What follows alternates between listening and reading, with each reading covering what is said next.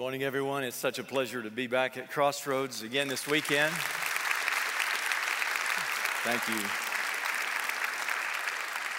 I'm sorry that Kayleen is not with me this weekend. She really wanted to come, but she is keeping 3 of our grandchildren while her mommy and daddy are in Israel. They left the day after Christmas for the Holy Land, and so she has an extended time of babysitting here, and I get in on that, of course. And I've discovered something in the last 6 months.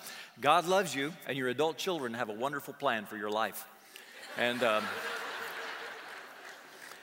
I'm now in the process of having to keep my own schedule, and so sometimes in that process, I don't get things right. And I scheduled a dermatology appointment this week before coming to Crossroads this weekend. And I know that some of you have given me a double take when we've gotten up close. I look like I've been to a hatchet fight without a hatchet. And I just got my dates all squirreled around, and I should have been perceptive enough to schedule that dermatology appointment after my visit back home here. But I'm excited to preach this weekend. This weekend when 2016 gives way to 2017. It's a transitional kind of weekend. And I want to start my message this morning by reminding you that I am not the world's greatest Mr. Fix-It. Do you remember this about me? If it were not for duct tape and super glue, I think my son outed me one weekend here. If it were not for duct tape and super glue, I would be completely worthless through the years. I've operated with this axiom: you only need 2 tools to fix anything in your home: a telephone and a checkbook. And when we lived here in Newburgh, my wife Kayleen had Steve Gordon from our church on speed dial because Steve can fix anything. Steve is the ultimate handyman. He knows how to do it all. It's completely unnatural. It is really disgusting, but it's true. And my reputation of being a total loser as a repairman is as up to date as just a couple of months ago when we could not figure out why there was no hot water coming into the washing machine. So I took a bold step, personally used a pair of pliers to remove the hoses and check for clogging. And then I even reattached them. No luck. So I defaulted to the phone and checkbook repair method, and a service rep came out, and we learned that you have to wait for about a minute rather than 15 or 20 seconds for the hot water to come in. $75 for that little tutorial. Humiliating. But my worst memory of home repair was the time my wife and I processed a bushel of peaches to put in the freezer, and we tried to run the peels through the garbage disposal. Well, it locked up, it died. Not good. I spent several minutes skinning up my knuckles, digging stuff out of that disposal by hand, and then I flipped the switch again and again. Nothing. I went out and tripped the breaker in the garage. Nothing. Again with the phone and checkbook. And the repairman came out and informed me that there is a reset button on the bottom of the disposal.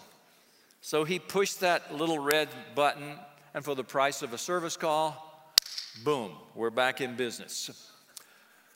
I have since discovered that many of the electronic gadgets around the house have this reset button on them. Of course, it is deliberately concealed by the manufacturer so you can't find it. And then when you do find it, it takes the head of a pin to reset it. The thing is so small. But what a great invention.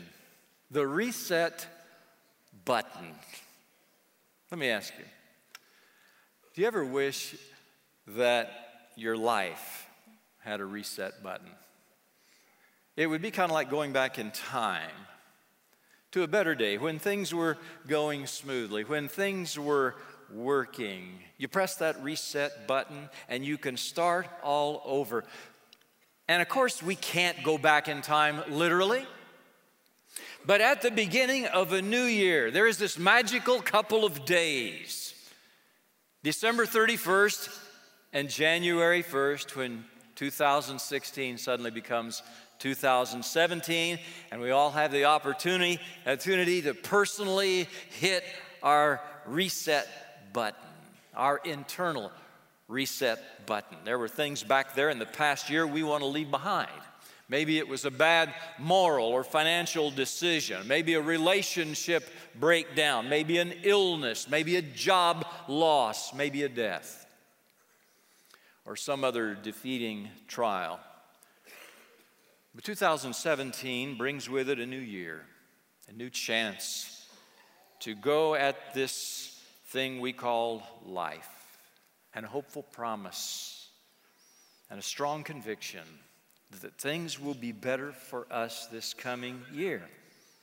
Now, for some, this reset button ushers in lifestyle changes like diet and exercise they hope will improve their health or their appearance.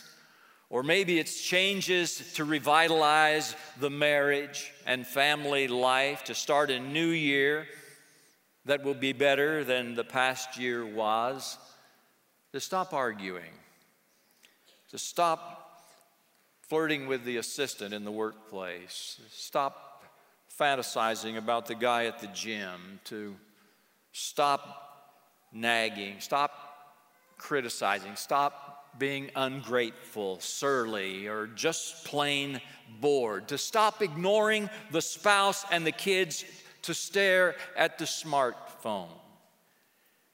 They want to be happier, keep their family together, renew their love, renew their vows, renew their priority commitments. So it's important that we hit our inner reset button, not only because of lapses in our self-discipline, but also because of the fact that we are so distracted today by information and busyness. American Express says that our brains process 5 times the data today that we did 20 years ago on a daily basis. That's the equivalent of several newspapers worth of information. That's a lot of mental activity.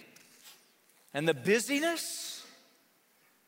So how many of these statements on this list might apply to you? I feel guilty when I'm not working. Or this one. I check my business emails even on my days off and during vacation. Or maybe this. Doing what I'm doing used to be fun. Now it's difficult to stay energized. Or maybe it's this one. I'm less organized than I used to be and find myself procrastinating more. Or maybe this. I often wake up in the middle of the night with anxiety. Or I pick up colds and flu easily. Or what about this one? I prop myself up with caffeine in the morning and sleep aids at night. Or what about this? I just routinely try to do it all and fill any leftover time I have by watching TV. Well, if it seems like you're busier than ever, yet you struggle with fulfillment, you're probably not alone. People today are more plugged in than ever before, and they're paying the price. They're paying the price of mental and physical and emotional and relational burnout. And here's what I want to submit to you at the outset here this morning. The cause of our out-of-control lifestyles and our through-the-roof stress is spiritual. Listen, Jesus said to his followers, I have come that you may have life and have it abundantly. That's the American Standard Version. Look at the NIV. I have come that you may have life and have it to the full. This is from Jesus. This is why he came, so your life would be impacted like this. I really like the way the New Living Translation says it. Jesus speaking, my purpose is to give you a rich and satisfying life. So what are we missing here? Jesus is our Savior and our Lord. God's Word promises that in Him we can take hold of the life that is truly life. So what are we missing? Well, what I've done for this transitional Saturday 2016 and Sunday 2017 weekend at Crossroads is to survey the entire Bible for a positive formula that we can digest together in a few minutes that'll provide for us all an opportunity to hit our abundant life reset button. And I think I found it. You see what you think. This is from 1 Thessalonians 5:16 through 22. Be joyful always. Pray continually. Give thanks in all circumstances, for this is God's will for you in Christ Jesus. Do not put out the Spirit's fire. Do not treat prophecies with contempt. Test everything. Hold on to the good. Avoid every kind of evil. I think that's it. I think this paragraph from the Apostle Paul will equip us to push the abundant life reset button in us.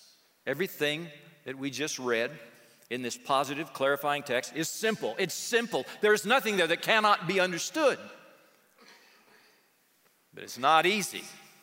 It's 100% foolproof. It will work. It even comes with a guarantee, as we're going to see at the very end. But it has to be obeyed.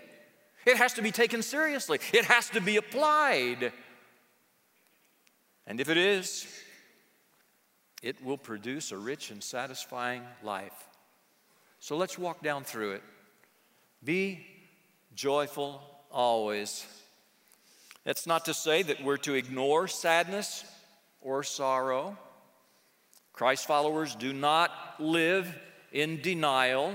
We do not deny reality, but we live each day knowing that the Lord is walking with us no matter what happens. God's faithfulness is not whimsical.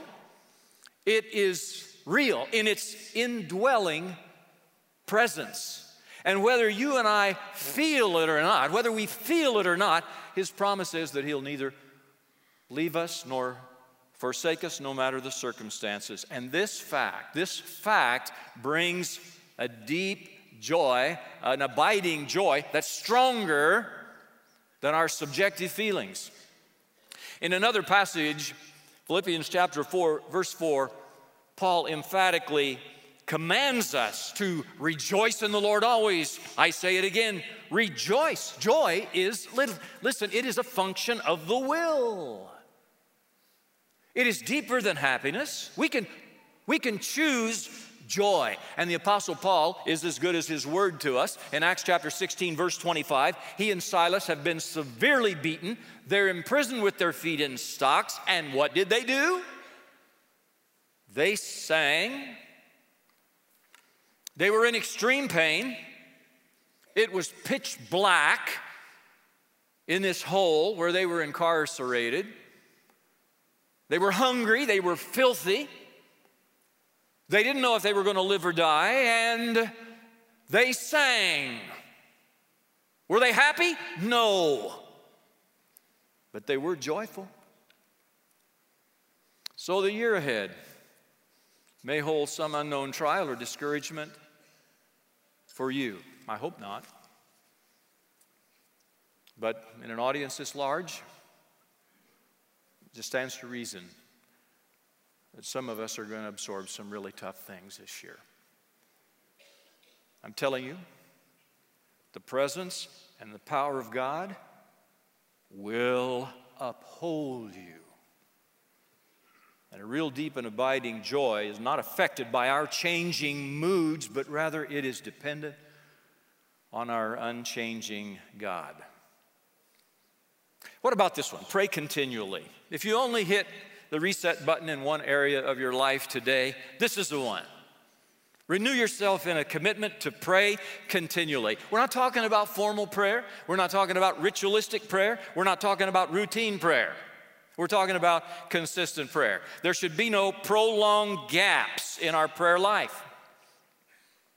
This is a daily awareness of God's nearness. We need to be more God conscious, moment by moment, through the day.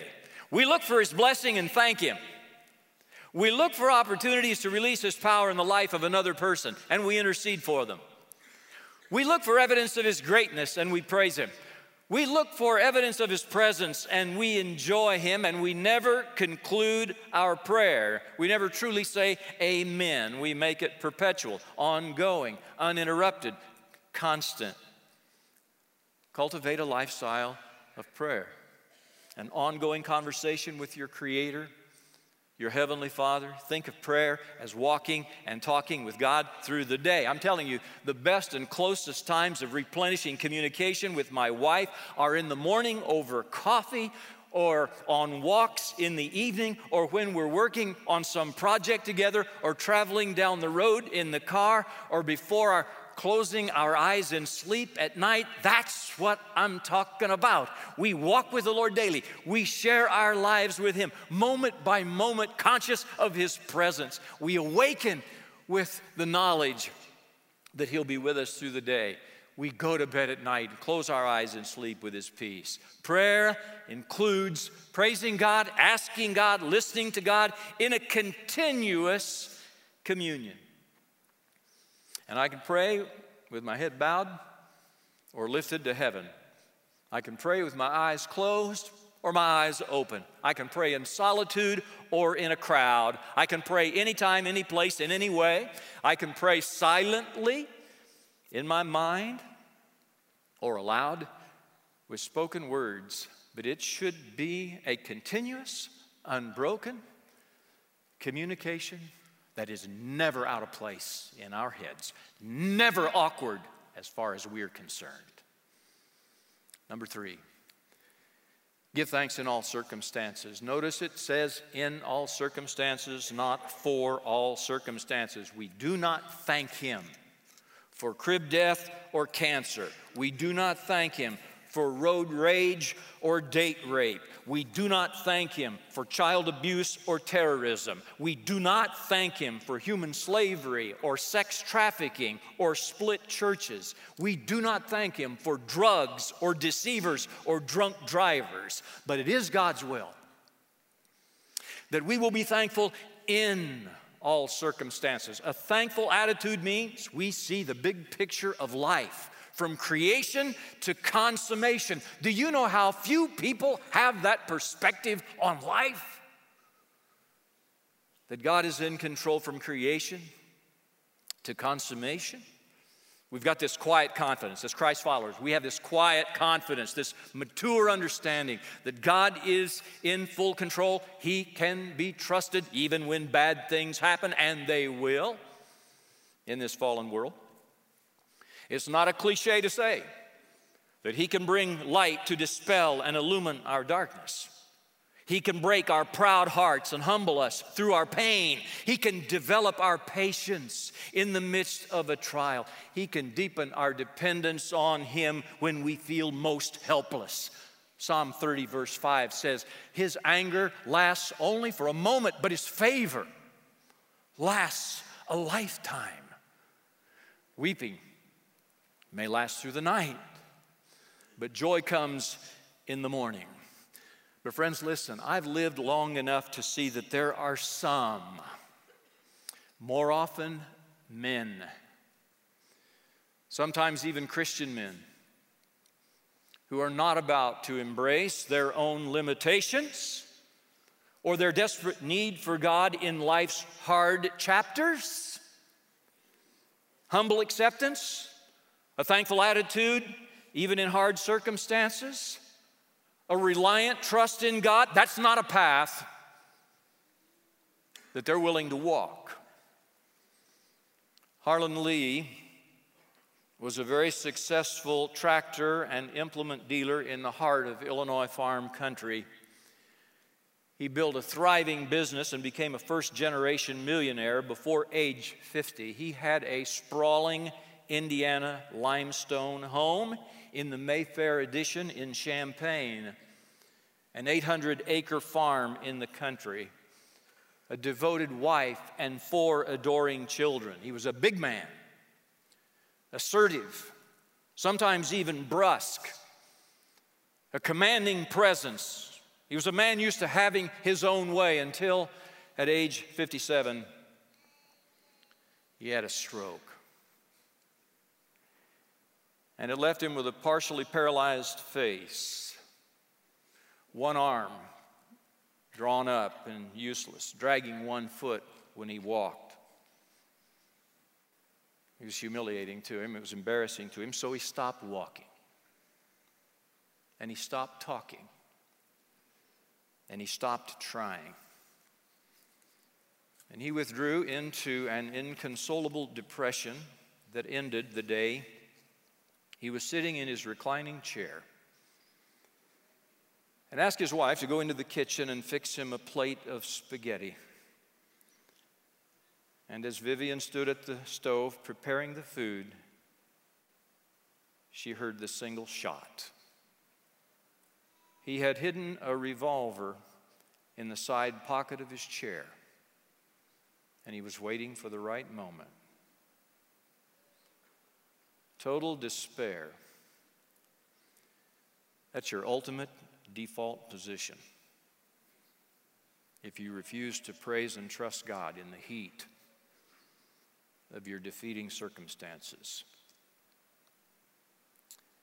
Number 4, do not put out the Spirit's fire. Now, the Holy Spirit's fire is kindled in us when we first believe and surrender to the Lordship of Jesus. And when we submit to Christian baptism, we receive the gift of the indwelling presence of God's Holy Spirit. And His work in us is to conform us to the likeness of Jesus over time.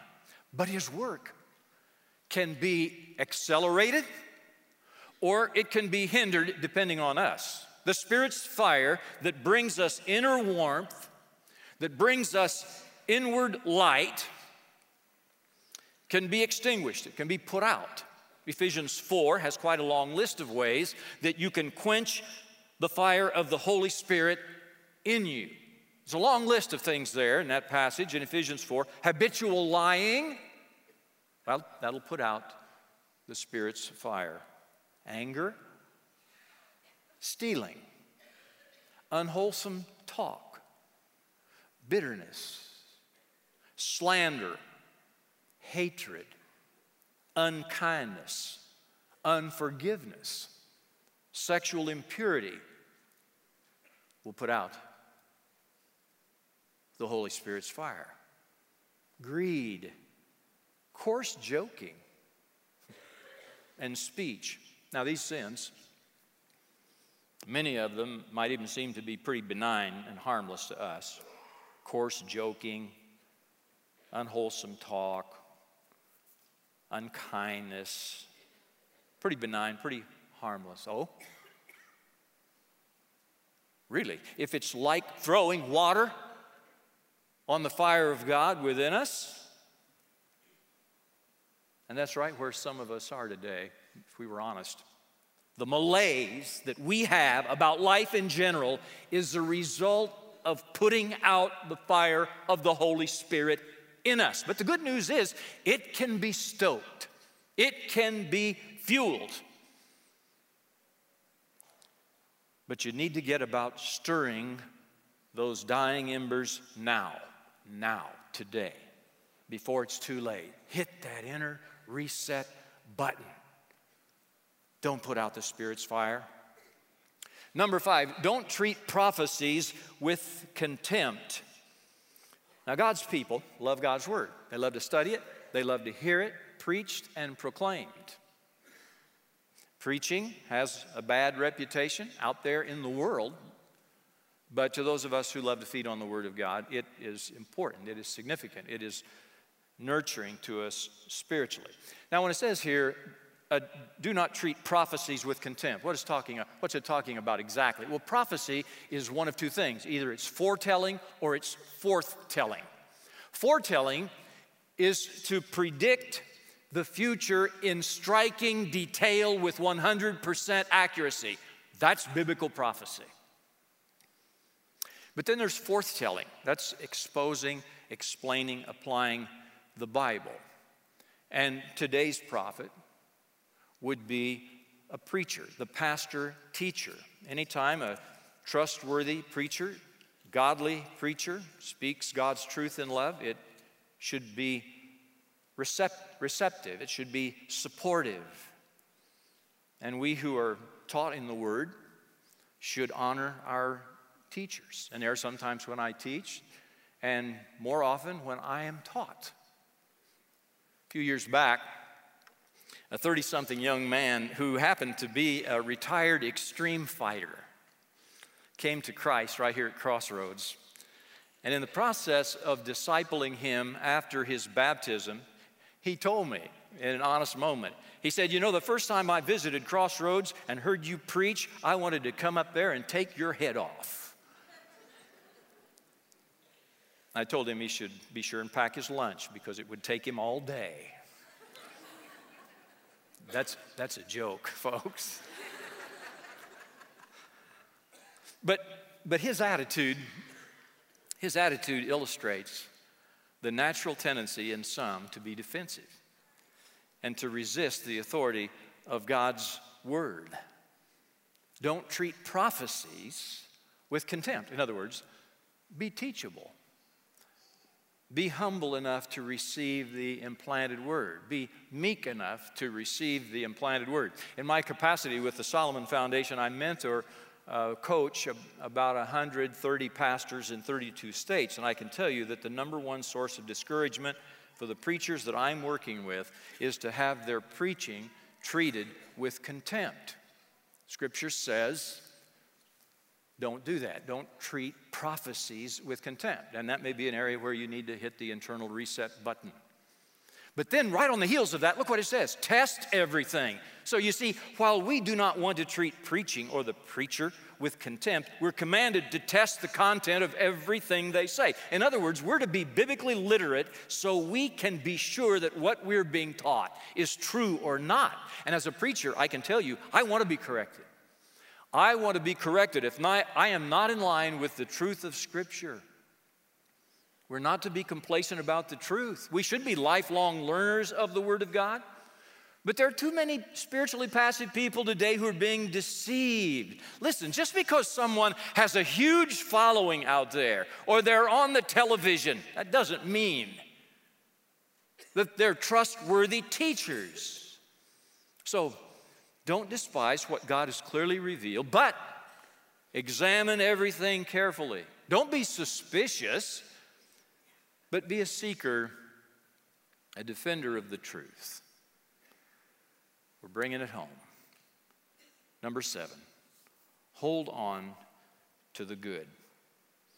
Hold on to the good. Don't we wish we were really good at this? As we move into a new calendar year, what if we all push the reset button on this one? Sounds a whole lot like Philippians chapter 4, verse 8. Whatever's true, whatever's noble, whatever's right, whatever is pure, whatever is lovely, whatever is admirable, if anything is excellent or praiseworthy, think about such things. And I can tell you, this one is going to get more of my focused attention in 2017.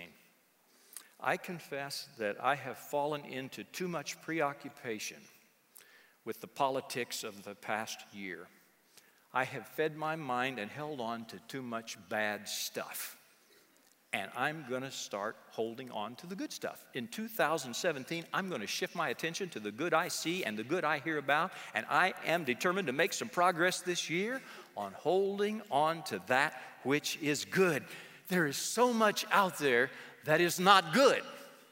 And if you start your day by pulling out your cell phone and queuing up the news, I'm telling you, you're going to be in danger of hanging on to a lot of bad stuff through the day. If it's the last thing you look at tonight before you go to sleep, I can't imagine your sleep would be very peaceful. Whatever it takes to hold on to that which is good. And then finally, he says, avoid every kind of evil. Paul warns us to stay away from even that which appears evil. Now, that's for two reasons. Number one, because if you profess that you're a disciple of Jesus, you are being watched whether you know it or not. And so avoiding even the appearance of evil, avoiding every kind of evil will ensure your faithful witness for Christ. Secondly, when we compromise our conscience and do not avoid every kind of evil, we open ourselves up to the possibility of being seduced by the world. We'll lower our standards for entertainment. We'll become more tolerant of the language and the practices of the world. It's possible to be slowly influenced at first and then eventually corrupted. And that's what it's talking about in Psalm 1:1 when it says, "Blessed is the person who does not walk in the counsel of the wicked, nor stand in the way of sinners, nor sit in the seat of the scoffers, but his delight is in the law of the Lord." That's kind of the progression of how it happens, you know. We start out, we're just walking. We just walk through the counsel of the wicked. And we think, well, there's no real problem. But then we stop and stand in the way of sinners. And then eventually, we take a seat. We take a seat with the scoffers. We've got to avoid every kind of evil in this world in which we live today. It's pervasive. And aesthetic holiness has got a bad name. And people see, well, you're just a fundamentalist. You're just an ultra-conservative. Stop with the labels. What's wrong with being someone who has decided that you're going to hold on to that which is good and you're going to avoid every appearance of evil, every kind of evil? Those people are in short supply. Let's be one of them. You need to hit the reset button here. If you're going to avoid every kind of evil, you might need to hit that reset button, the abundant life reset button. There you have it. The simple challenge from God's Word today: hit the abundant life reset button. Stop settling. 8 imperatives. Be joyful always. Pray continually. Give thanks in all circumstances. Do not put out the Spirit's fire. Do not treat prophecies with contempt. Test everything. Hold on to whatever is good. Avoid every kind of evil. And here's the guarantee. The next 2 verses in the passage. God Himself, the God of peace, will sanctify you through and through. Your whole spirit, soul, and body will be kept blameless at the coming of our Lord Jesus Christ. The one who calls you is faithful, and He will do it. If we want to experience the abundant life, the formula's right here. He'll sanctify us through and through. Wow. In our better moments, that's what we want. Talks about peace in our better moments. That's what we want. I love this. The one who calls you is faithful, and He will do it. So let's hold up our part by pushing that abundant life reset button and watch what God does in our lives in 2017. Father, I thank you. I thank you that in the middle of a world with self-help gurus and self-help books and pop psychology and mind-bending worldly counsel, that we have your word so clear, so right. And we want to anchor to it this morning. We want to be rooted in it and built up in it. And I pray for every one of us to have the best year we've ever had in our lives in 2017. And Father, there's no reason why it can't happen for every one of us if we'll just be doers of the word and not hearers only.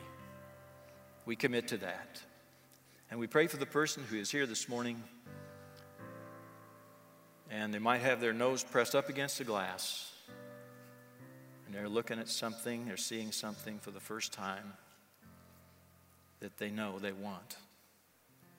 I pray for them to take the steps, to take hold of it, and to move forward into the most exciting life they've ever known. Life that is life indeed. Life that is rich and satisfying. That comes from the loving lordship of Jesus, in whose name we pray. Amen.